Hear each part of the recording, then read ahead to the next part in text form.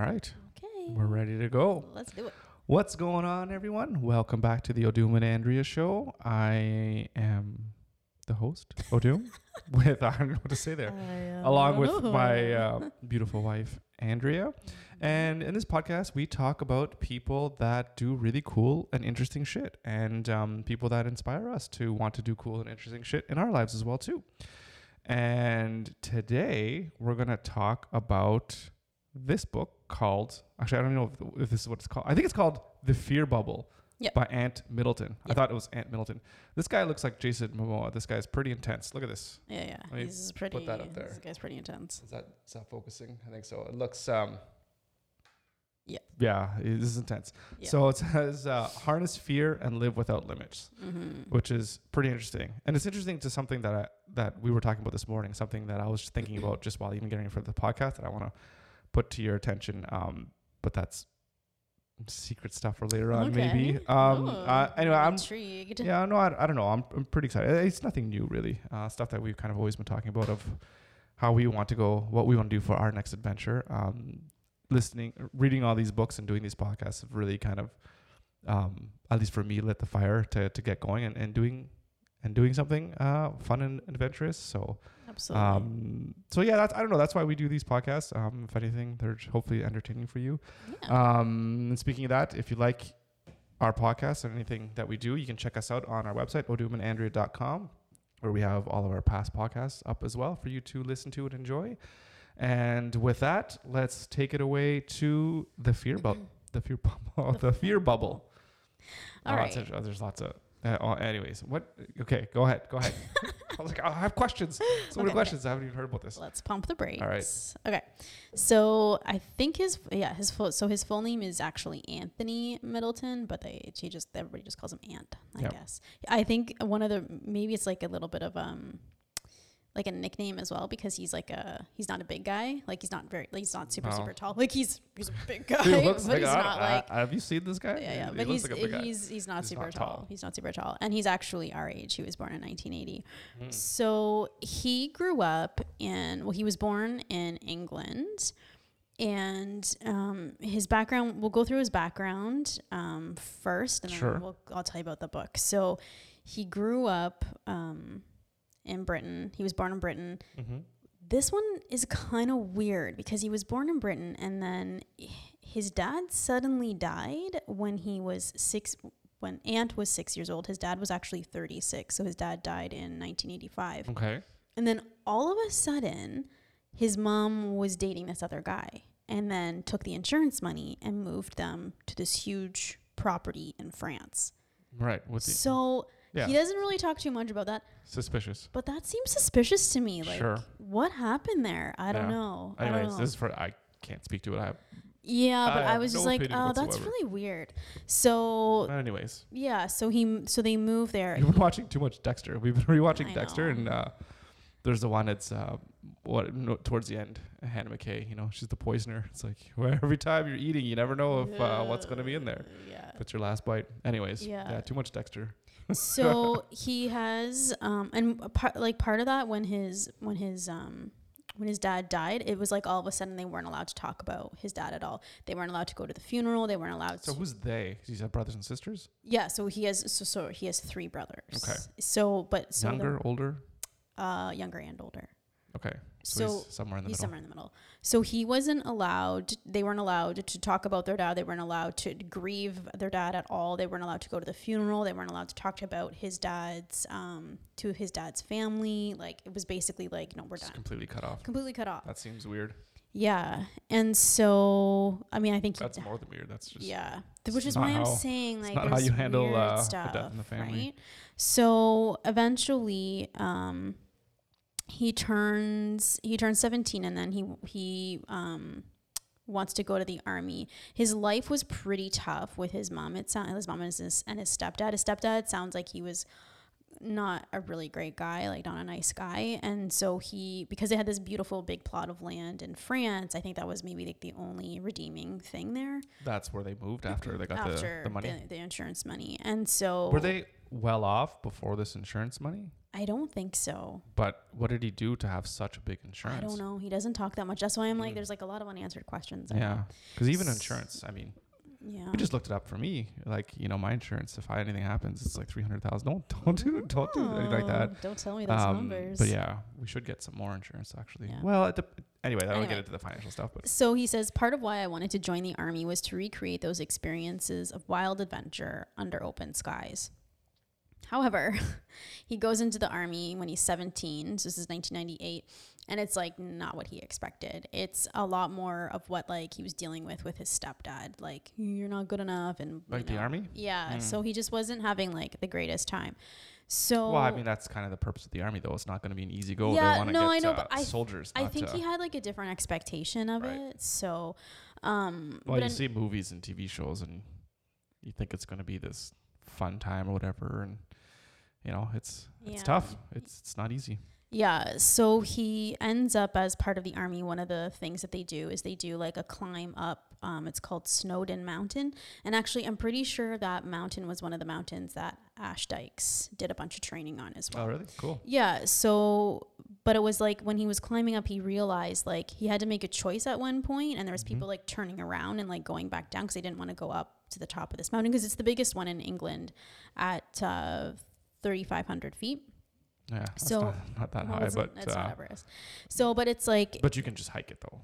No, I don't know. I think it's. He said like he said he realized like he was like on the edge of death, and he never felt like it was the first time he felt like real vulnerability. Like if he real fear. If he made like one bad decision, like he was gonna go down. But I think that also for him was like really important because he knew like. It was all in his hands. That kind of like control was all in his hands. Right. And so I think that was kind of the first time he realized like you can listen to that fear telling you that you're going to fall and you're going to die, or you can choose to ignore it and then move forward and find out what you're really made of. Kind of thing. So that's what he does talk about that as like an instrumental. But I could also manage to or believe that fear really can help you focus, especially a near-death experience or fear of death can really be like, okay, you know what? It's almost like it makes you aware of the preciousness of life. 100%. And that you if something does happen to you or you're close to death, you're like, you know what? I have to make sure that every day I have to live to the fullest. Yeah. Which is, I think, could be a driving factor for a lot of people that are like action junkies or whatever. Yep. That, you know, they want to get that rush of what it's like to just live on the edge, right? Yeah. So anyways, it's very interesting. So he's in the army for a little while and then he leaves. And then I think he has, again, a little bit of a hard time coming out of the army, trying to figure out what he's going to do with his life. And then he ends up rejoining, but this time he rejoins the Marines. And so this is in 2005. So he's with the Marines for 4 years. He does 2 tours in Afghanistan, and eventually he gets to the point where he's like a special, like in the special forces of the Marines, and he's like one of like the point men, and he's like a sniper, and so he's like pretty high up there with their special operations and stuff like that. So then, is it any kind of like a special ops team, like a Navy SEALs kind of level? Yes, it is. Yeah, for sure. But for whatever they Marines, have in England, it is in the UK. Yeah. So they were doing a bunch of like going in. I could be wrong, but like going into like arrest or trying to find some of these in Afghanistan, trying to find some of the terrorists and like arrest them and detain them and whatever. So that's what he was involved with. So he gets out. Arrested. No waterboarding. Yeah. So he gets out, but then he has some sort of altercation and he assaults a police officer. And this was in 2013. And he ends up while he's in the army, he's assaulting a police officer? He's out of the Marines at this point. He assaults a police officer and he's sentenced to 14 months for assault. He only serves 4 months at this time. And we'll come back to this police assault later because there's some stuff about it.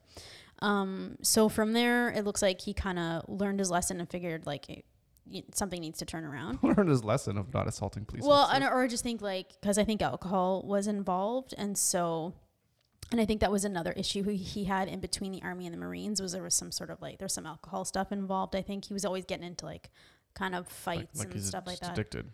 Well, not addicted, but just like, drinking all the time. Yeah, that's kind of. Yeah, I don't know. He doesn't talk too much about that. But sure. So, and then I don't know how this happens, but eventually he gets approached to be on a reality TV show called SAS Who Dares Wins. And what does the SAS I don't know what SAS stands for actually.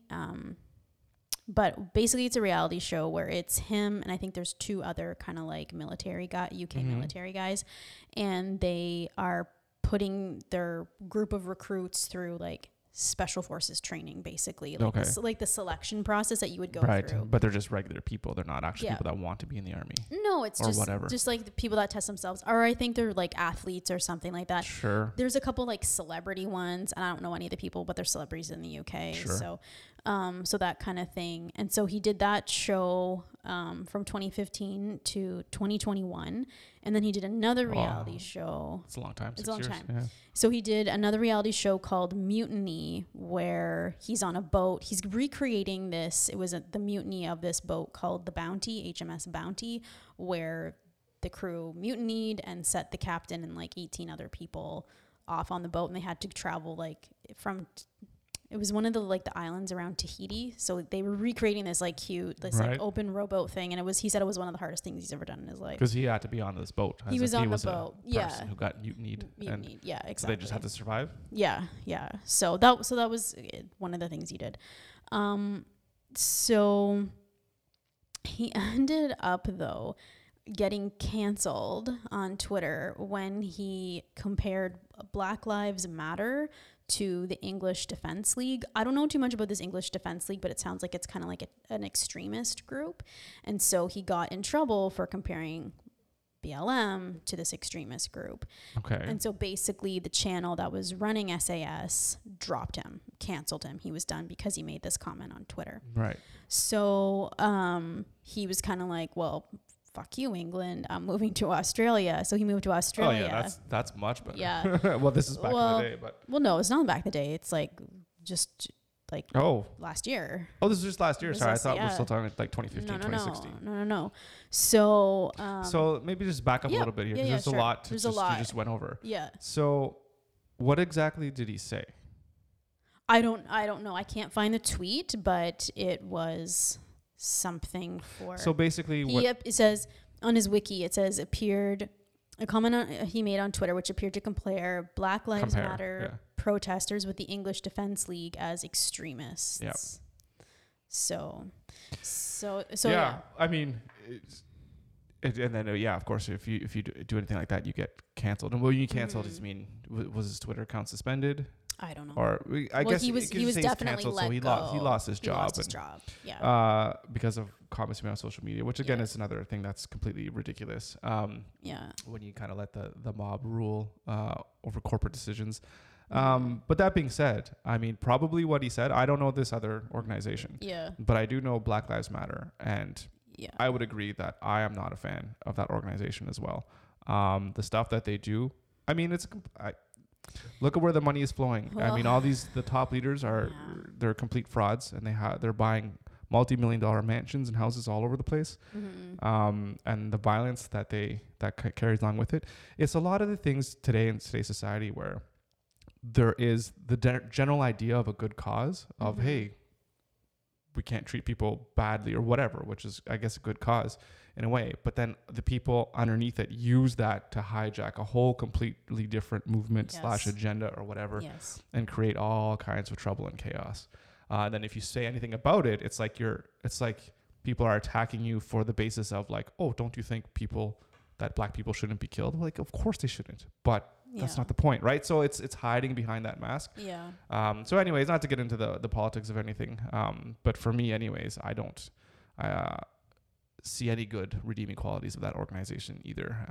And I would never want to be a part of it. So it's very interesting. Anyways, so that happens. And then he moves to Australia. Yeah. And then it's COVID lockdown? No. In a beautiful fuck you, he goes to one of the channels in Australia. And so now they have SAS Australia who dares wins. And so he's actually, I watched the trailer for it. It looks like no joke, but they have like athletes, like Olympic athletes that are going through like the obstacles or whatever obstacles it is. and stuff. And it looks like no joke. And so he's on there actually with, like one of the SEALs that I've heard on different podcasts that I listen to. And so that's interesting. So they've only done one season so far. So it just released like 2022. Oh, so, right. Well, that's interesting that they're still doing that. But yeah, I guess what the thing is, if you're not going to want to do the show here, then I'll go do it somewhere else. Yeah. Which is good because a lot of people that get quote unquote canceled, they're like, they have a hard time getting work anywhere. Yeah. Right. But maybe it was just more of a local thing because I never heard of this guy, right? So, no, neither had I. The only way I kind of knew of him was his two ways. His books came up when I was looking at other books, like as suggested. He came up, and then also I think he did like a quote for Ash Dyke's book as well, or someone else, or even maybe Ross Edgley, because they're all from the UK, right? So I think that's where I've also seen him as well. So, well, good for him. Yeah. So he's written a ton of different books. So his first book was called First Man In, and that was like more of an autobiography about his life. And so the next one he did was this one that I read, was The Fear Bubble. And I'm so sorry about this. What? I had no idea that this was what the book was going to be about. But this book takes place in 2018. This book, The Fear Bubble. Okay. When he climbed Everest. Oh, come on. Are you serious? Yes. Oh, another Everest book? We're not, trust me, we're not going to be hardcore into it. Like, yeah, whatever. That's fine. Like the 90s. I mean, what else do we know? We've said everything there is to say. Yeah, no, I know. I'm just saying. I'm getting flashbacks to the 98 season. The 96 season. Whatever. So this this is like the backdrop for everything he says. But I started reading and I had no idea. Sorry, right. Because this book doesn't even talk about the stuff that happened in him getting this new TV shows because no. Okay. I just wanted to do a background of him, so we kind of so we knew who he was and how he's kind of a fuck you kind of a guy, right? Like he doesn't give a shit. Yeah, I was just gonna say speak his mind. Yeah, and so I just wanted to put that in context first, but then I was reading it and I was just like, oh my god, Odin's gonna kill me and fuck about Everest. Yeah. So no, people need to be able to speak their mind. And people should be able to speak their mind and to be able to speak freely, even if, and maybe especially if you don't agree with them. So we're going to get to that. So hold that thought because we're going to get to that because he talks about that in this book. Okay. So he's how he even gets the idea to climb Everest is he's kind of having this like fancy dinner in this like exclusive private club with this lawyer that he meets because he's been on these shows and he does a bunch of different talks and stuff too. He does like speak like a... So like this lawyer just wanted probably pay to have dinner with him or I don't know if he was a lawyer. Maybe he was just like this big corporate business guy. And so they have this fancy dinner and all he can think about is what would happen if this place just got shot to shit? Like what would I do and what would these other people do? And so it's just like, well, that's not a really good way to think, right? And so he gets out and he just realizes like he needs something to like test him. Like he's been kind of living this like cushy life of like the TV host and everything. Right. It's kind of I don't know what this means to you, but it reminds me a little bit of Joe Rogan when he was doing Fear Factor.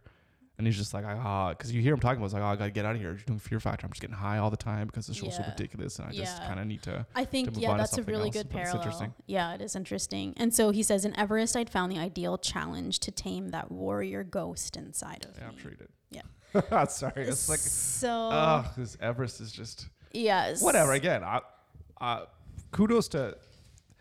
Like I said, I like his approach of like, I need to challenge myself and I need to do something that is really, I don't know, just very difficult to do. That'll really challenge myself and like, whatever it is. Yeah. It's different than the other person that's just rich. I need to climb it because I need to tell all my friends that I'm the one who climbed Everest. So he talks about this too. So we're going to get there. So don't worry.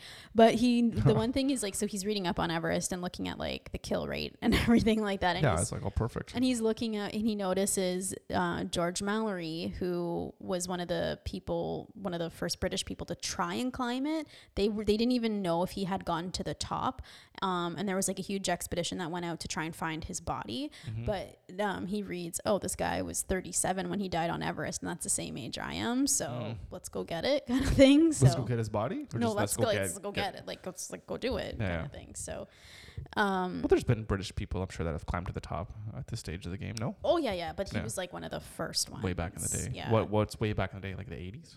The 40s. I think. Okay. Yeah. So he says. So he talks a little bit about fear, and he says it's not that I've learned to conquer fear or enjoy it. It's that I've learned how to use it. Fear is like a wild horse. You can let it trample all over you, or you can put a harness on it and let it carry you forwards. Without fear, there's no challenge. Without challenge, there's no growth. Without growth, there's no life. And so I really liked that, because I was like, yeah, you can let it and he talks about letting fear shrink you as a person. And if you let it over consume you, it just makes you smaller and smaller. Mm-hmm. But if you can take that energy and use it to propel you forward, you can take it both ways. I'd love to talk to you about this. I don't know, now's probably not a good time, but is there any point in your life or our lives that you can go back and say, you know what, we let fear 100% move this decision? I know exactly. Yeah. Before we got married, both of us didn't know what we wanted to do, and still don't know. No, but I even feel like it's just both of us, it's shit or get off the pot. Let's one of us make a decision. And I feel like neither of us were making a decision because we didn't know what the other person wanted to do. So, and then I finally, applied for teachers college because I was like, well, I fucking hate doing this master's. Let's just do the teachers college. And then I got pregnant. So but so, so then he talks, and then he talks about how he deals with fear and going through being an army commando and having to go and knock down these doors and being the first guy in and being afraid of and that's a different type of fear, right? That's fear of your life, right? Of course. But he said he had to learn how to live with it, so he broke it down into small packets, so it wasn't all encompassing. And so I really liked how he talked about how he views fear now, and I'm definitely going to use it. But he says he conceptualizes it as a bubble, and so you can actually the bubble of the fear of when he's going to knock down a door. So that bubble of fear is right by that door, but it's at that time and in that place. It's an actual thing. And he doesn't worry about it or think about it until he gets to that bubble. Because he was saying he was having a hard time when he would come home after a deployment. And then he would relax for a little bit and then start thinking of his next deployment. And it's you can't anticipate it like that. Yeah. So he would start visualizing it as that bubble, and then you get ready, you go into the bubble, you do what you need to do, you burst it. And it's done. And he says, but then you get that shot of adrenaline once you burst that bubble. Or even as you're approaching it as well, too. Yeah. It sounds very familiar to even just the talk and the ideas of saying to yourself, if there's nothing that you can't control, stop worrying about it, because worrying about it is not going to do anything. I know. So once you get to the situation, then you deal with it. Very stoic, I think is what it is, right? Yes, it is. You're very calmly and rationally and logically say, these are the things that are going to happen. Yeah. I do what I can do to prepare for it as much as I can. Yes. And then when the situation comes, I'm calm, cool, collected, so I can use my faculties to be able to solve that problem or whatever. Yeah. And, break through the fears and what have you. And yeah. And he even, very interesting. And he even says we might get to it later, but he even says, if you go to the bubble, it's you either have to be ready and go in and be decisive in your actions, or you get to the bubble, you realize, no, I'm not ready. No, it's too much. And you back away and sort yourself out and then reattempt. Right. He said the worst thing is when you go into the bubble and you're just I don't know what I want to do. Oh, that's the worst. Because then you just kind of stay in the bubble. You're not making a decision. You don't commit. And that's when it's bad. And that's when it weighs down on you. What I really think about this is where you really... where you're really putting yourself in a life or death situation. It's the free climbers, and Alex is Honnold. Yeah. It's the same thing where you have to approach a move. You have to know without a doubt that you can do the move and do it confidently. Yeah. Because if you're going to do it half-assed, you're going to hesitate. You're not going to do it properly, and then you're just going to slip and fall. And one mistake is death. Instant death. Instant death. Right? So that's You have to be decisive. You have to be decisive. And then also what he did, he trained for years to climb it, right? Yep. So it's not like you go in firsthand and just be reckless, right? So a way to alleviate that fear and to be confident and to be able to just go ahead and do it is through rigorous training and discipline, right? Yep, so absolutely.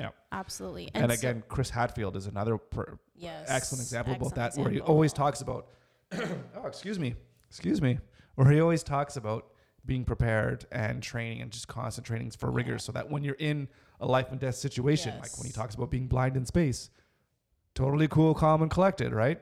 Because you have to be, because your life depends on it. Yeah. And so he says, living in fear is corrosive. You okay over there? Yeah, sorry. I just have this. Do you want a lozenge? I can get you a lozenge. I don't know what that means.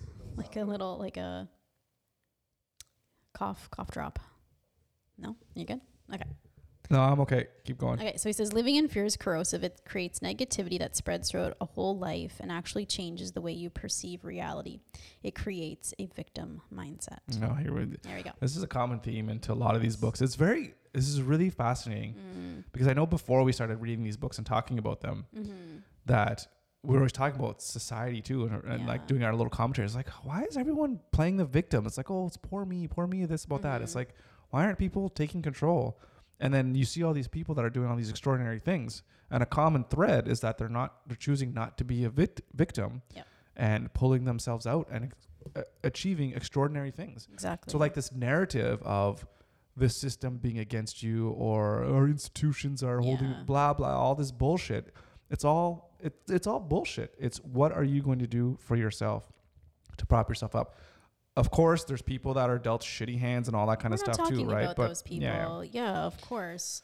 No, and that's a different situation. Very interesting. So he decides he's going to do this. He tells the producer of his SAS, Who Dares Win show, that he's going to do this, and the guy's like, "Well, like climb Mount Everest." Yeah, and this is when he's still in Britain. Yeah, and so the producer's like, "Well, why don't we'll film it and we'll pay for it, because obviously it's really expensive." Film him going up. And so, but he's just like, well, here's the thing though, like he's like, I don't want to do like the typical like guided tour up Mount Everest. Like I want like the least amount of support possible. I just want like one other Sherpa and maybe one other guy to film it and a GoPro, and like that's fucking it. Right. And so because he wants this experience, and that also reminded me of like things with Alex Honnold.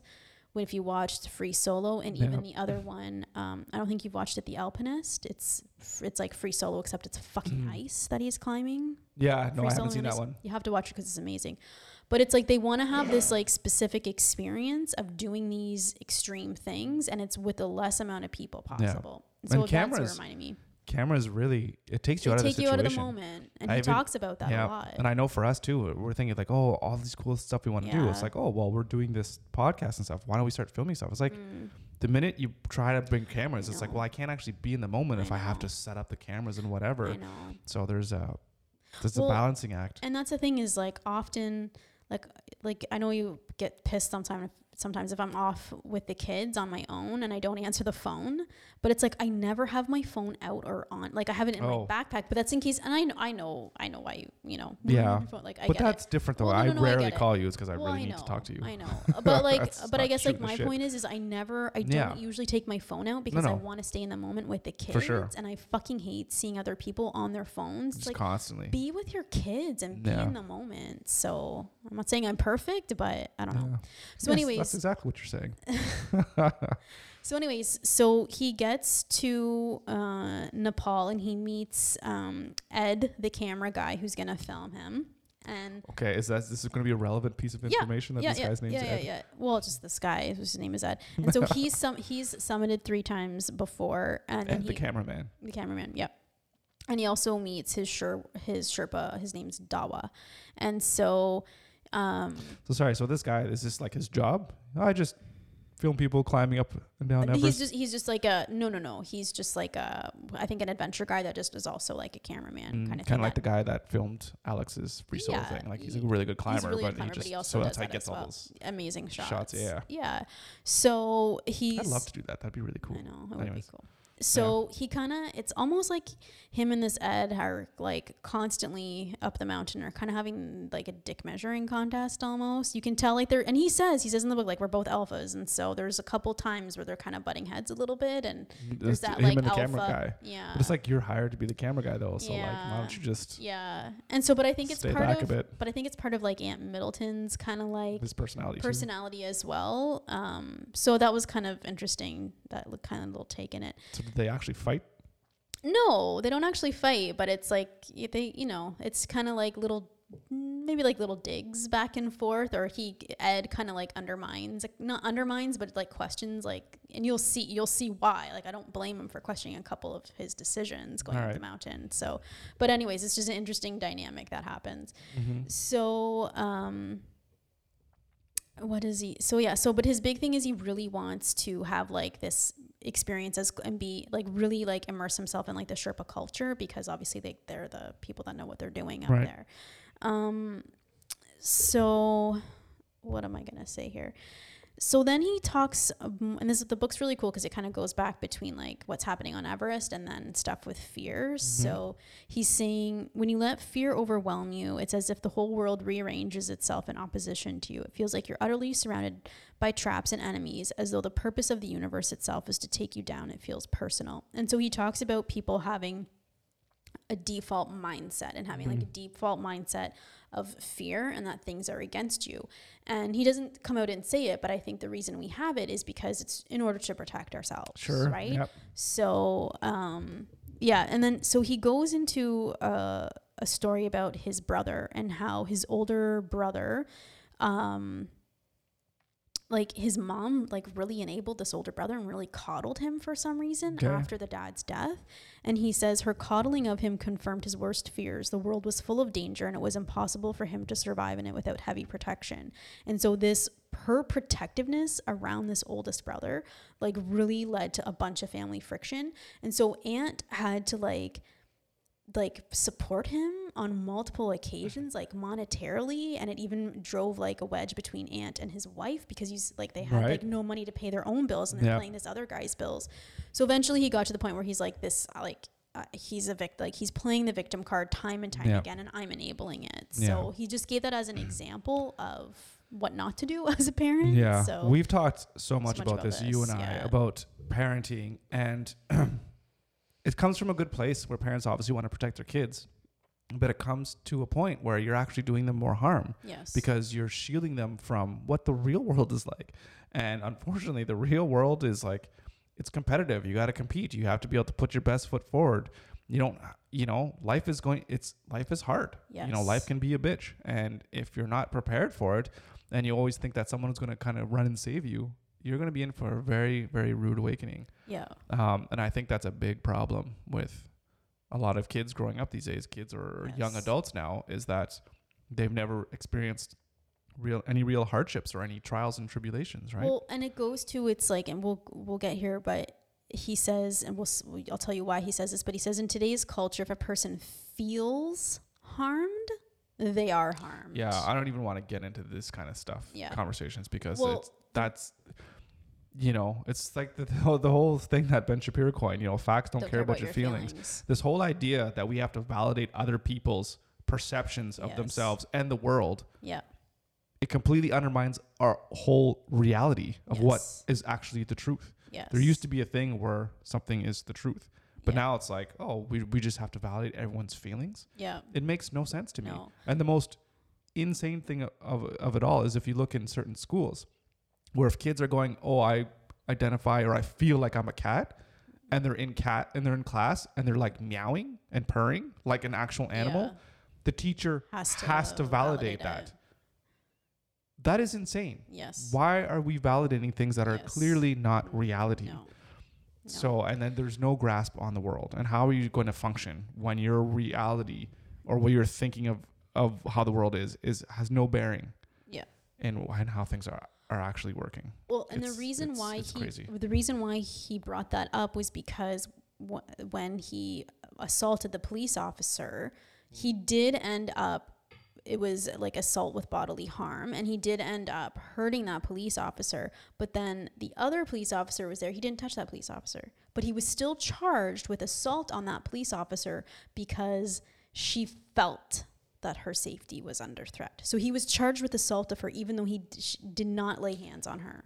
Yeah, that's great. So maybe can I ask you why he got into a fight with these cops? He didn't get into it. He didn't get into what actually happened, and I don't know, maybe that's in his book, First Man In, like his autobiography. Maybe he gets into it more in depth in there. I think it was probably like he was just drunk or something, and they were gonna try and charge him or get him to the drunk tank. Like, I don't know. That's what I would assume, but I don't know. Oh. But either way, so he got charged, and he actually lost that. Did he like go to court for that or whatever? Went to court. Tried to get that charge dropped. But this is the other thing: is his lawyer was like, "We'll just say you have PTSD," and then like, and he's like, "No, I'm not gonna lie." And that's what he said. He's like, "I know, I'm taking responsibility for my actions here. Like, I did this. I need to pay for it," kind of thing. So, but it doesn't. But it's not. It doesn't make it okay that the other officer said, "Oh, well, you need to charge him with assault because I felt like I was in danger." That makes no sense. It makes no sense. He did not assault you. That is not assault. Could you imagine if I go to work and say, well, I feel like I should get paid twice as much and I feel like I need a $50,000 bonus. Oh, okay. Well, since you feel that way, here you go. Like, it doesn't fit with reality. Yeah. Like, when you try to apply it to other aspects of society, it completely breaks down. So why do these things... why are they allowed to take place? You know, and it's always around the area of, you know, violence, gender, and all these basically progressive movements that are happening. Yes. You know, and it's like you have to validate it. And well, and then he talks about it's that person's, it's your own issues, and you're projecting that on other people. And he says, like, negative people globalize their negativity because they want to assure themselves that the problem isn't their own lack of courage. Right. It's everyone and everything else. It's not them. It's not taking that deep hard look into themselves. Right. Yeah. You hit the nail on the head there. It's never me. There's nothing wrong with me. It's the whole world that needs to change. Yeah. Yeah. And he says people see what he's been through and they can't believe, like, he's a happy guy. Like, he's been through, you know, war and all this stuff. And so, they almost take it as like an insult. Like, of course it is. And so he says, we're constantly given this message that it's okay to not be okay. Yeah. And it's not. And it's not okay. Not. Try to fucking better yourself. Yeah. You know, and it's like therapists or psychiatry now. It's like, it used to be you would go see someone to talk through your issues and not to get those issues validated, but find out what the root causes of the issues so you can fix yourself and be better. Be a better person. But now it's not. It's like you go to the therapy, it'd be like, oh, well, I feel this. They're like, oh, you do? Well, then that's fantastic. Let's validate that and push it through. And like, we can't, you know, it's unbelievable that people cannot look from within. And try to want to better themselves. Yeah. And yet with the kid stuff, it's like, he says, like, eradicating that conflict and pain, it's a disservice to our kids because it's the only way they can understand how to deal with it in a healthy way is to experience it. Yep. And as much as parents as we don't want to see our kids having to go through conflict, having to go through pain, that's just life. Yep. And if you deal with the little things, you build up your confidence that you can deal with shit. Exactly. Then when the big shit happens, you're going to be okay. Yeah. Like, it's like training for life. Yeah. It's like when your kids are in the playground and there's like some type of bully going on. I think of like a really small, they're going down the slide, somebody's pushing or like, oh, I'm going to go down. And so a lot of parents will just jump right in. Yes. Be like, oh, you can't, Johnny, you can't do this or blah, blah, blah, whatever it is. It's like, no, just take a step back. Let the kids figure out how the dynamics of the social structures work so they can kind of figure out their place and figure out how things work. Because you got to let them figure that out. Because all these kids that have always had their parents fight their playground battles, well, what are they going to do when it's not in the playground anymore, but it's in the schools or it's in the workplace? Yep. They're not going to know how to handle this. No, and then you get anxiety. Oh, yeah. This is where anxiety comes in and depression comes in. And just basic mental unstableness. Exactly. Yep. So he says But don't worry. The pharmaceutical company is here to fix everything. Yeah. So he talks, I just wanted to talk a little bit. This isn't necessarily about fear, but about dealing with negative events. And I think this is really important because he says that he has 3 steps. So the first one is to acknowledge. So accept what's happened, feel your feeling. This is what I always say. Yep. Feel your feeling, be brutally honest about it. And then process it, understand what the problem is and what it is not. Which I think is really, really important because our default, like he calls it like our default mindset, wants to catastrophize it. I didn't say that word right. But wants to catastrophize it, make it everything worse than it is. Yeah. But that doesn't help. So literally the world is coming to an end. It doesn't help you. Yep. So take responsibility and then ask what you're going to do and then move on. Yep. And like that's it. Like, and but by doing that, it allows you to feel like an active part in like making it better. And the one thing he talks about as well is like once you're able to master fear, then you have this like responsibility. He calls it like a godlike responsibility. But he says to yourself. And like what he says is like, so say you get like, you're going out at the bar and you leave at like 4:00 in the morning or something and you get jumped in the alley. Well, maybe that's not your fault. And maybe that's not like, but make it your problem. Like, how can you solve that problem so it doesn't happen another time? So, well, what were you doing out at the bar that late? What were you doing out there by yourself? Do you need to maybe go and take some self-defense lessons, like learn some jujitsu or something like that? So don't make it your fault, but like make it your problem to solve. Right. Like, that's a really good example. And I'm going to give another example, which is a very, very common example. So, a woman who's dressing super scantily clad, or even like a teenage girl or whatever, right? They're wearing just like basically almost like a bra and a thong, or they're just going out in town, right? Obviously, no matter what someone wears, that does not give you the right in any way to do any kind of advancements or whatever, right? No. But then if something happens, you're walking down Saturday night, midnight or whatever after the club, and you're dressed whatever certain way, and then something happens, horrible, right? Yeah. Like you said, you got to ask yourself, what position are you putting yourself in that could possibly have avoided that? Yes. Again, everyone could do whatever it is that they want to do, right? If I'm going to be an idiot and start running across the streets and the highways, at night or whatever, I'd be like, okay, like if I get run over, why were you doing that in the first place? I don't know. That's a really bad example. I can't really think of anything off the top of my head. But it's like, it's not your fault. It's not your fault that it's happening, but you can make it your problem so that it doesn't happen again. Exactly. You can like reverse and look at it. And I think that's just about taking a step back and always reflecting on negative situations and figuring out how to move forward from it and not playing that victim role, right? Again, it goes back to that. Yeah. So it's interesting. So he talks about... That's so hard for people to do. It's so hard for people to do, to take a step back and be like... I think even... Especially when things aren't your problem. We've had so many things that happen that, it wasn't our problem. Like our RV thing. Oh my God. Right? It wasn't our fault. It wasn't our fault. But I'm like, you know what? Look at all the things that we did. We didn't get any advice from anybody who knows anything about RVs. We didn't do our due diligence. We like bought basically the first thing that we came up with. We didn't even know how to look for mechanics, all these kinds of things. And then a mechanic stole all of our money. And it's like, that's not our fault, but all these decisions that we made that were poor led up to it. And it's that self-reflection that gets to the point like, you know what, that's never going to happen again because we learned our lesson, whatever, right? Because if you don't learn your lesson, then you could do it all over again. We're going to make different mistakes next time. but they're not going to be the same mistakes, right? So. Yeah. So he talks about kind of getting to base camp, and he's like, or even just like the trek to base camp, he gets pissed because there's so many people and it's like all tourists, and this is not what he wants at all.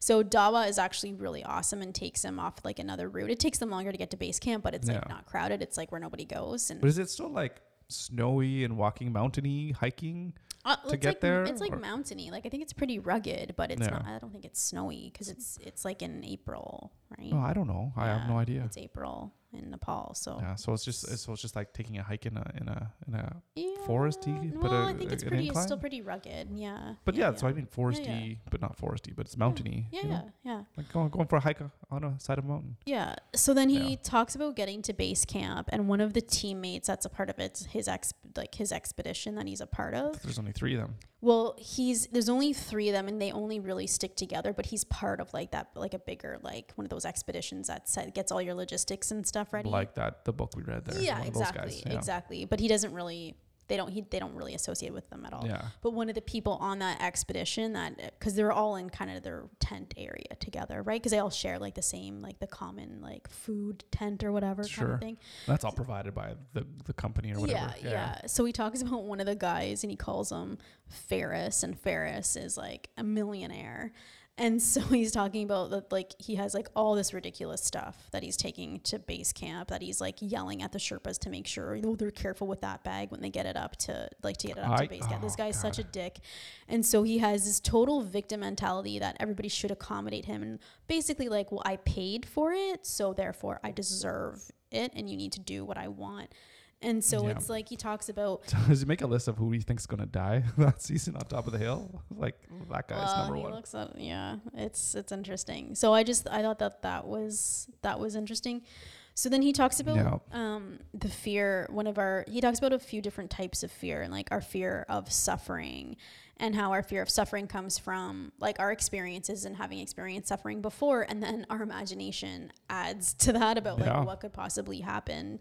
And so he says, like, what you can do is like understand that fear of suffering, it's your body getting ready and preparing you. So everything that your body does to make you fear is to prepare you to do whatever action it is, kind of thing. And I really like that, because that's how I approach things. If I can't control them, is like, okay, I need to know why this is happening. And so it's like I research out of control. Well, you know how I do. So, all the library books in this house about all the different things. So I really liked that. So he says, once you've geared yourself up, felt the fear, and redefined it as get ready, the next step is to commit to your action with the word go. So again, go, be decisive, confident that you can go ahead and do it. So and he says, like, once you train yourself to experience fear as your body getting ready, then you can begin to harness that energy and to push you forward and to get done what you need to get done. So so then they go through the ice fall, and he's like pushing them pretty hard to get through like the different stages. Sorry, who's they? So him and like the camera guy and his Sherpa Dawa. Yeah. So he's pushing them pretty hard. So they go pushing his group. Yeah. So he try to get through the ice fall fast. And so they get through the ice fall. 10 minutes after they get through, there's like a huge avalanche. And so this Ed guy wants to get him on camera, like, oh, we were just there 10 minutes ago and we would have been dead basically if we had, if the avalanche had happened. But he doesn't want to think about like that negativity. Because he's like, don't think about what could have happened or what should have happened. Don't be guided like that. Be careful of that voice in your head. Think about reality. And the reality is we were fine. Yeah. And I really liked that as well. No big deal. And like they even did a thing where they had like a minute of silence at base camp before people started trekking up for the people that had died in the avalanche like 2 years earlier. And he's like, I was there, but he's just like, I don't want that negativity on me. And he's like, I get it. You want a moment of silence, but he's like, then it's just a reminder, and it just feeds into that fear feeling. And I was like, I didn't think about it in those terms. It is really but interesting. It is really interesting. Yeah. Especially for like, a war veteran or whatever. Like, so how would he feel about having moments of silences for, Remembrance Day or whatever? Would he be? So I think that would be different, right? Because you're not in a situation where then you have to actually go into the fear bubble. What they just did, right? Yes. Yeah. So it's like, oh, we're about to storm the lines. I just think of like the old, trench warfare or whatever. They're like, oh, let's have a moment of silence for all the people that died before us because we're about to do the same thing. Hey, no, that makes sense. So it made sense to me. So he talks then about the fear of failure and how. Oh, that's a big one. That's a big one. And how it will keep you in your comfort zone, and then just being afraid of what other people are going to say if you fail.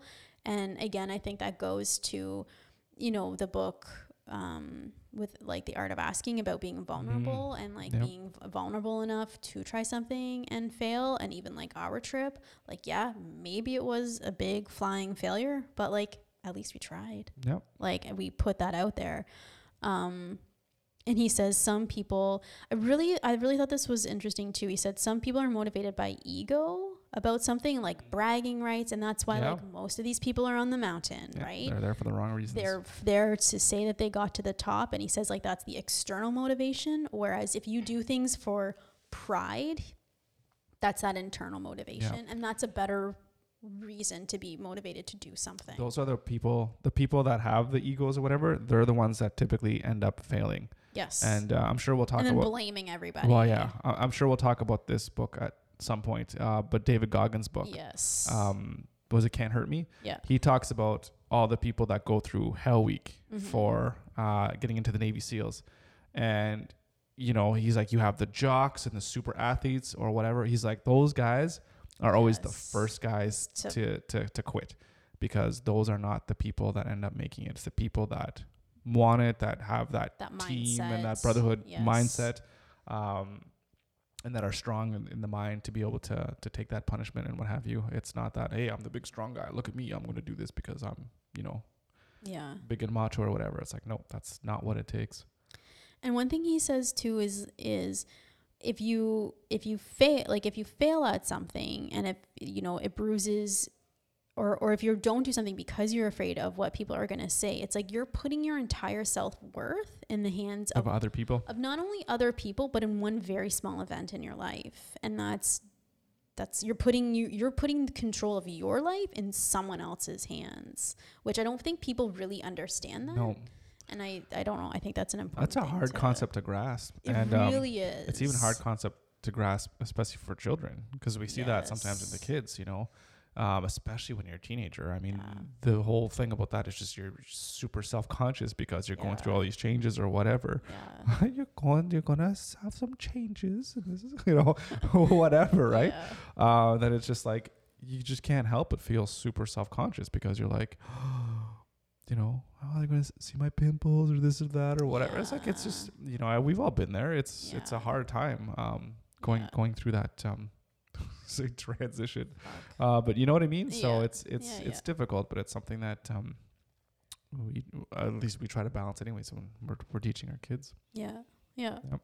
So they do their first rotation up the mountain. So I don't know if you remember from when we talked about the 96 strategy, they're doing like a bunch of different rotations, right? So you're going up the mountain to one camp, then you're coming back down, then you're going up to the next camp, and you're coming back down.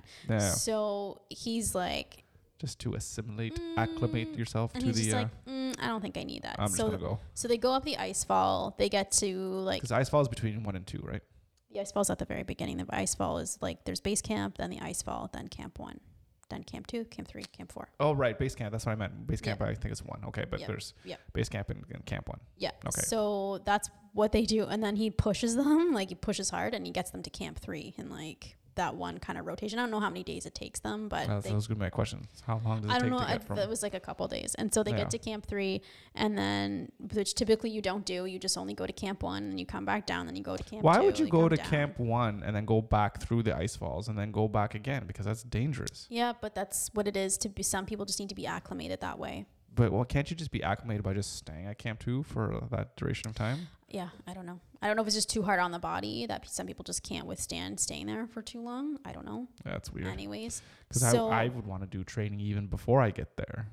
Like climb other mountains to get used to higher altitude. But anyways, that's how I would do it. Wouldn't just be a rich guy just paying somebody to carry all my shit for me up the mountain. So anyways, so he pushes them and they get all the way to camp 3 in their first cycle. So then they all die because they can't breathe. So they come back down the mountain. They come into the mountain. He's like, I'm going to stay. I'm done. Like, I'm done. I don't need to do any more rotations. Like, the next time I go up there, it's my summit push. Like, that's what's going to happen. So he's like, they're waiting for a window, like a weather window. And the lines, like the rope lines, have not yet been fixed by the Sherpas from like Camp 4 to the top at this point. Yep. And because the weather's... He's got to wait for that. He's got to wait for that. So he's like, it's probably going to be about a week. And so he's like, well... I'm just going to go back down to one of the towns that they trekked by called Namanche Bazaar, and I'm just going to rest up instead of doing another. So he's going to go down and spend a few days there and just like hang out. Like, where's this town? So it's down the mountain. So all the way down. Yeah, so that's he takes it. So he spent. Yes, so he pays money to get a helicopter to take him down there. Oh, a helicopter. Yes. So he doesn't climb down? No. What the hell is this? I know. What are you doing? I don't know. And so It's this like, is I'm just going to go for a spa. So then Ed kind of questions him. Was like, what the fuck are you doing? Like, people don't do this. Like, what are you doing? He's like, well, I'm fine. I'm just going to go down. I think if I can get, because you can't, it's hard to sleep and it's hard to eat when you're on the mountain. So he's like, I'm just going to go down there and rest up. I'm going to try to get some good sleep and I'm going to try to like eat something while I'm down there, and then when I come back, then we'll go to the top. It's like, what the fuck, guy? Yeah, it's like it's kind of crazy. And then when he's down there for 4 days. He spends all 4 days in a pub and just drinking until like 4 o'clock in the morning. And so it's just like, really? That part I was just kind of like pissed about, because I was like, I don't get it. That's not climbing the mountain. I know. So I don't know what that was about. Does he get helicoptered back to? I don't know. He didn't say. Or does he climb back up? I would assume he would climb back up. I wouldn't know. I would assume he's going to helicopter back up. I don't know. So I just thought that was like an interesting piece in there. I just shows this guy he's pretty cocky, I think. Yeah. You think? That's just weird. Yeah, that's what I was like. Trust me, I've read a ton of Everest books. I've never heard of anybody doing this. I don't know if it's common, but I've never heard of it before. I don't think it's common. Yeah. Interesting. Yeah. I don't know what to make of that. I know, neither did I. I don't know. Well, let's continue on with the story. So the next type of fear he talks about is the fear, and this one, oh geez, this one hit me hard. The fear of conflict and of people not liking them. The one thing you gotta know about me, I'm a people pleaser. Oh yeah. Well, there you go. Don't box yourself into these these corners. So he talks about, the fear of criticism. And he says maybe it's because people have like a diluted self-image of themselves. But it's one thing he says is like, nothing anyone else can say is worse than what you've already said to yourself. No, and that's true. It's so true, because I don't know if everyone's like this. I'm sure most people are, but like, you're your own worst critic, like 100%. And he says except for maybe people that are narcissistic. Yeah, well, that's what I was thinking, right? Those type of people. But then he said, once you stop trying to please everyone all the time, you become free. Yep. And I wrote beside this, oof, I felt that one. Yeah. Because I have a hard time with that for sure. And he says, strive to have the courage to make plain spoken truth a higher priority than your own popularity. This is why he's so critical of the extreme politically correct turn that society seems to have taken. We succeed as a species when you feel free to speak honestly, respectfully, and directly to each other. Different kinds of people get together, share their different beliefs, experiences, debate them, and take what's best and discard the rest. And that's how we progress. Yeah, absolutely. And so, that one, it's like, that's exactly. Like number one, that's how innovation happens. Exactly. In any kind of tech space or whatever it is. It's like you get a bunch of people together. Like, what's the best way that we can build a rocket, build an electric car, whatever the hell it is? How can we best build that? And someone's going to come with this. Oh, that's stupid, whatever. And then at the end of the day, all the shitty ideas are going to get tossed away, and then you're going to left with the good ideas. Yeah. And that's what pushes things forward. Exactly. But then when all of a sudden it's like, well, I have this idea. Shut up. You can't say that. That's racist or whatever it is. You're done. You can't talk at all.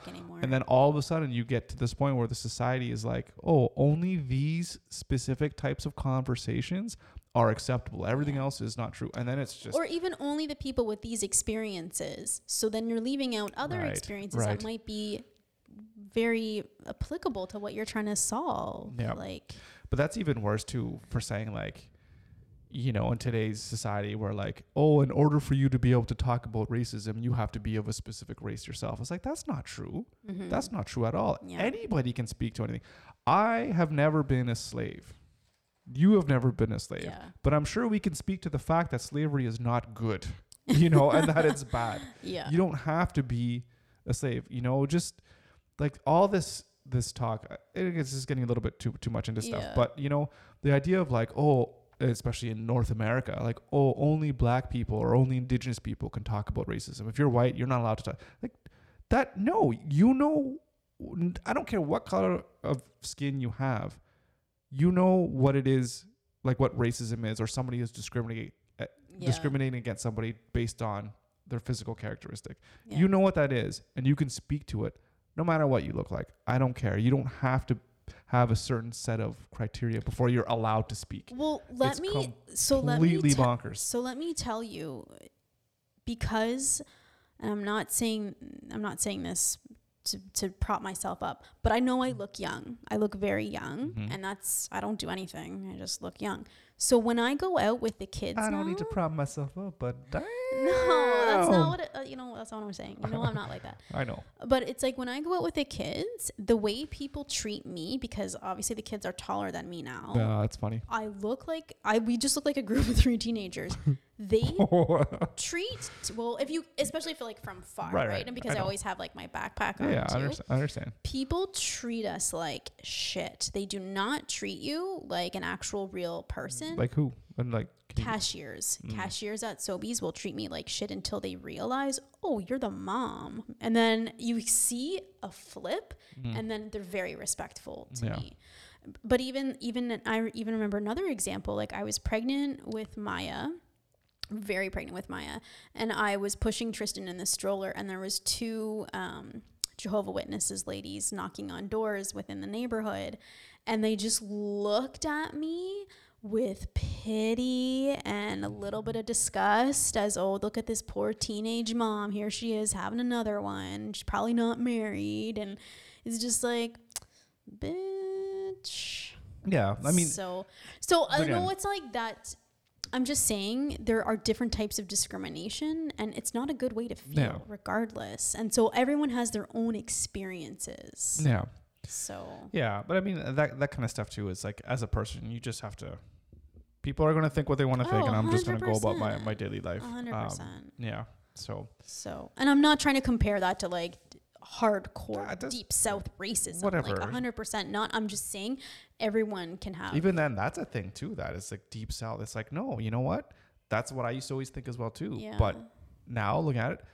If I had to move somewhere, Texas and Florida, those are the places that I'm going to want to go. You know, like, do I want to go live in California or New York? Fuck, hell no. Hell no. Right? Yeah. Because these places are so quote unquote progressive. Like, no, thank you. Those places sound like just a cesspool. Yeah. Of just toxic people. So, you got to analyze all the things that you think you've heard or think you've known.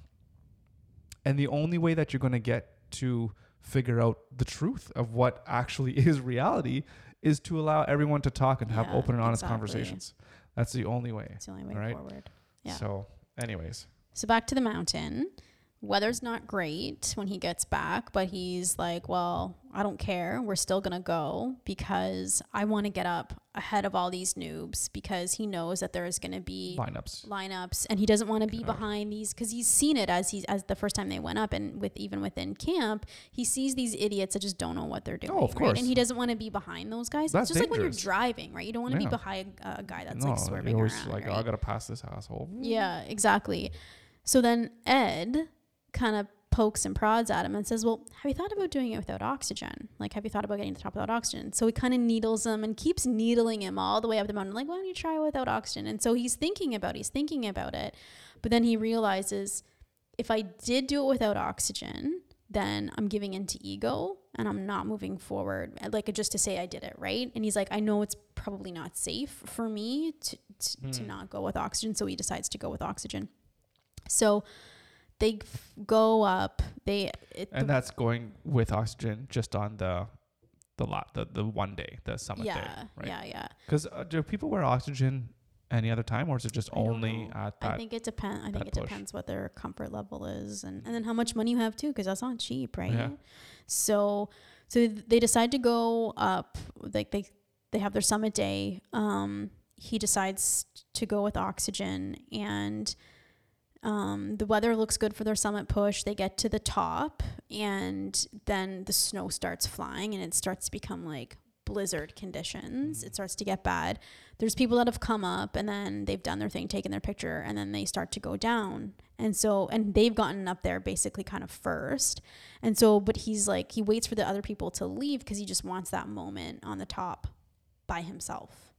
So he gets to the top, and he's on there for like a long time. Well, I don't think it's that long, but he waits. He waits is the point. He waits for other people to. Because usually people go to the top. It's like 2 minutes, right? Long. Yeah. You're like, I can't even enjoy this because I'm like all hallucinating or whatever the hell it is, right? He wants a moment on top by himself on top of this mountain. So then he comes to regret this decision because, of course, you get to the point called the Hillary step where you have to go on the lines and it's a 1-by-1 type deal that you have to go down. And he ends up waiting there for 2.5 hours to get down. And he's like, I knew I made a huge mistake. Because all the people he let go in front of him, he had to wait for them. Yeah. And there's the people, it was like a shit show, these people like going down. People were like getting all tangled in the lines. One guy like almost died and flew off the mount.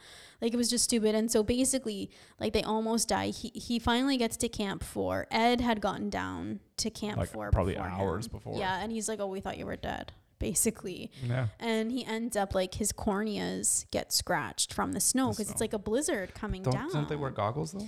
They do, but I don't know. I don't know. Must have left them in his helicopter or back in his pub. Seriously.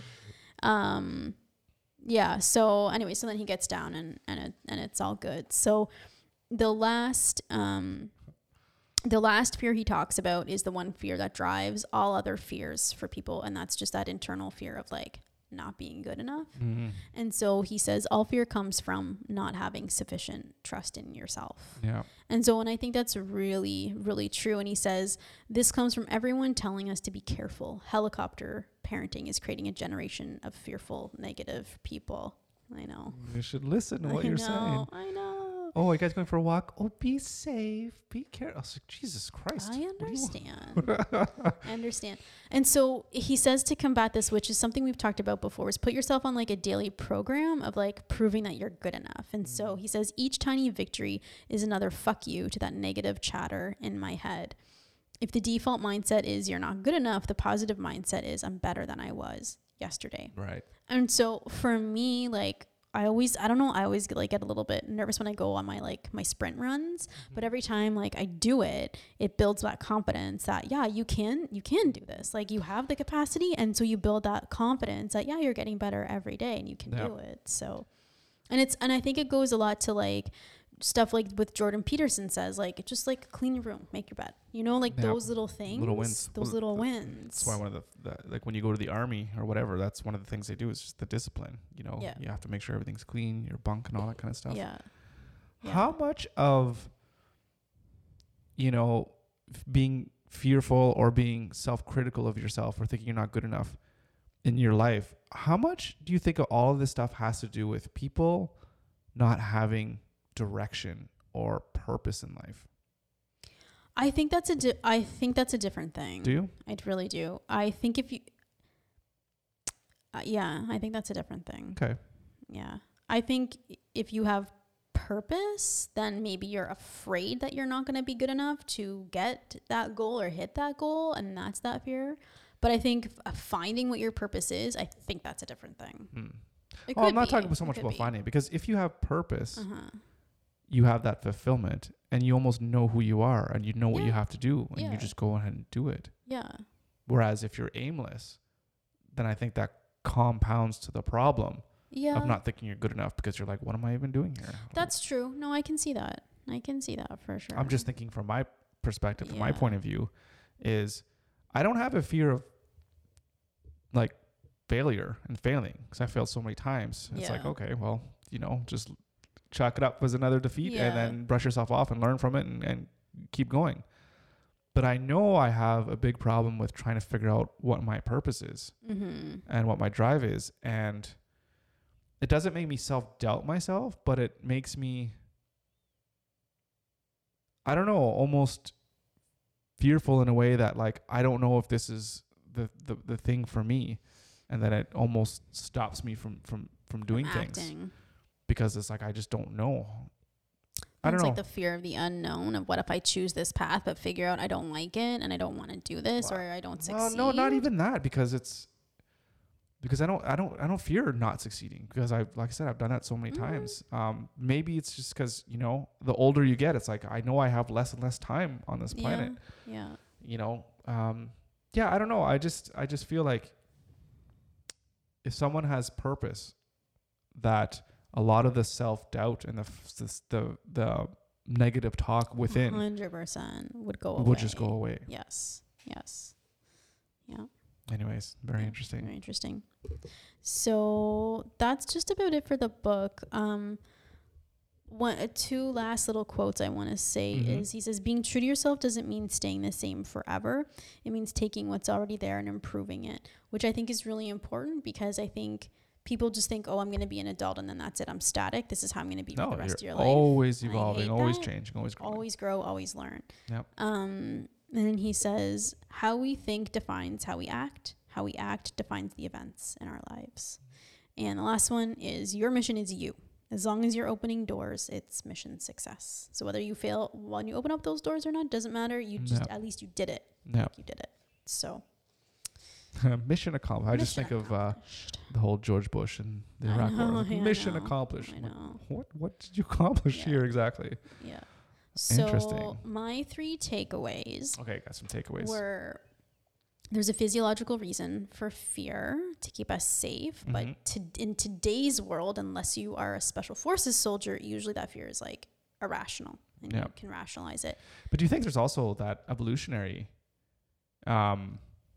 push that fear also helps drive that growth, like you were saying, and then that growth makes us evolve into better resilient organisms to be able to handle the environment, right? Yeah, for sure. Fear puts us in by being to be reactive rather than proactive, and then that can put us into the victim mentality, which is not good.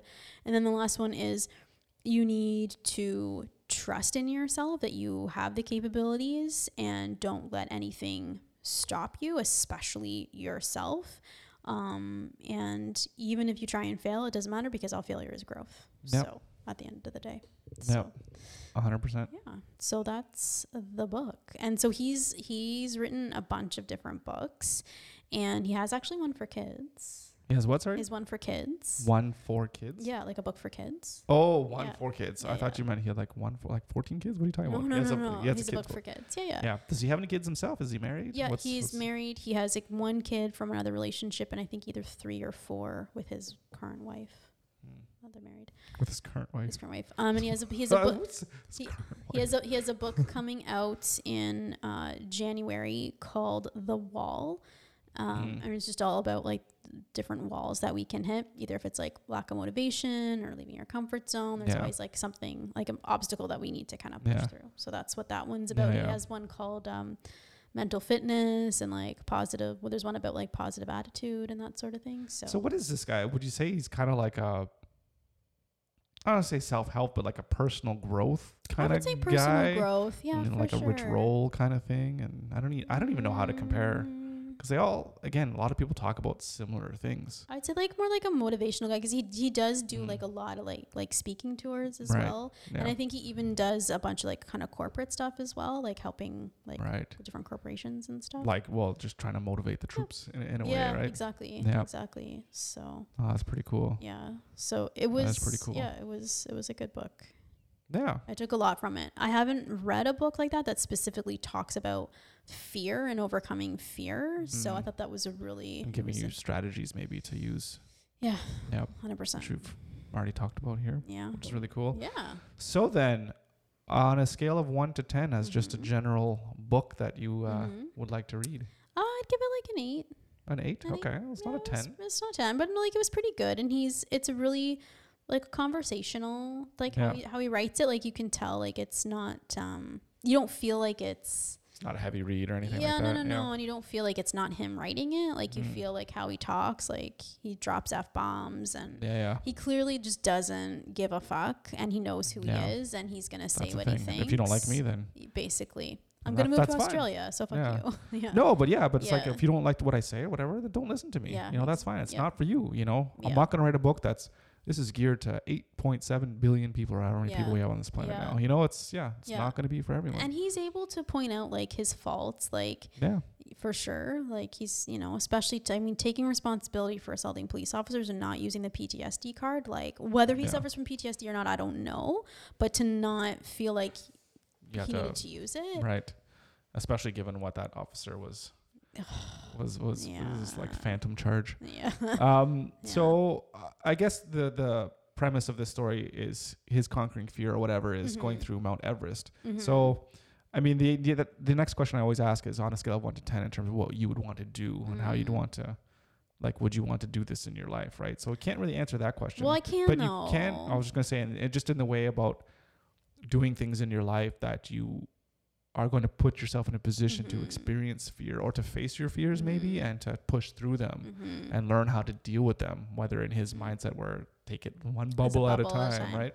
So definitely, I mean, I do get, you know this about me, I get really anxious when I have to go places and I don't know necessarily where I'm going, like if I have to take the kids to some sort of appointment or something. Yeah. And so, which is such a silly thing I don't to know be why I build it up in mind. It's like I'm not afraid of it. Like I wouldn't call it fear and I wouldn't call it like anxiety, but like maybe like a little bit of like anxiousness or stress about it. Like to me, the only way that you're going to get through that is to just keep doing it over and over again. Well, I know. Well, and like that's the thing is like you desensitize yourself, right? Exactly. If I drove downtown all the time, you wouldn't care. You just get used to it, right? And it wouldn't bother you. So that's one. The other one is, and I don't want you to say what my biggest fear is. I don't want people to know because I just don't like, because then people think they're being funny and do little tricks on you. Sure. And I fucking hate that. Yeah. But definitely I have a fear that I have to overcome. Yeah. And, this puts some things in context for me that I think will be helpful. You think it'll be helpful? I think so. I think it'll maybe be helpful, but it's then trying to put myself in situations to overcome that fear. And I'm just like, nah, I'm good. Well, I'm good. Yeah. So, but definitely it really made me think a lot about that. So yeah.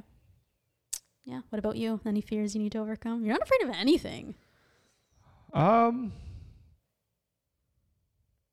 guess if you could say things that I'm afraid of, like, it's not like, spiders, whatever. Like, I don't like them or whatever, and I don't, whatever, but I'm not going to like freak out and run away or what have you. So, I mean, there's that kind of, I think what really scares me are bigger picture things, like I'm scared. Yes. What's going to happen if Canada goes on this crazy food shortage? You know what I mean? Yes. I'm like, that's my big fear. It's like, and then like, how am I going to take care and protect my family? Yes. Like those are big things that I think about. Existential fears. But again, it's not like it's a fear as if I'm like, it's paralyzing me and I don't know what to do. Yeah. But yeah, those things. Yeah. But in terms, there's things that I don't know. I'm not going to say like I'm not afraid of anything, but it's like there's a lot of things that I don't want to do or I wouldn't want to do because it's like unpleasant or it's like it'd be scary for me, Yeah. Like even heights. I don't like heights, but I'll still climb up, the top ropes and all that kind of stuff and looking down and going up hikes and whatever and you just standing on the edge or whatever. Like I'll still do it, right? Even though I'll get there and I'll feel the butterflies or whatever, right? But I don't know. But yeah, those are the things. The fear. It's those things about protecting the family and all that. Because I'm like these are the important things that I need to worry about. It's not about if there's any spiders under my bed or whatever. Zombies. Yeah. So yeah. So yeah, or like going to a new place or whatever. I was like, just gonna go, and again, like be smart about it, right? Oh yeah. Like if someone was like, oh, you just need to hop on a plane and just head over to some remote place in the desert or whatever. I'm like, I'm not really going to be afraid. I'm just going to do the work I need to do to prep for it or whatever. But again, everything is always like, I'm afraid of like, where am I going to poop? That's always, so where am I? Oh, let's not even talk about toilets. Yeah. Huge toilet issues. But again, that's not fear.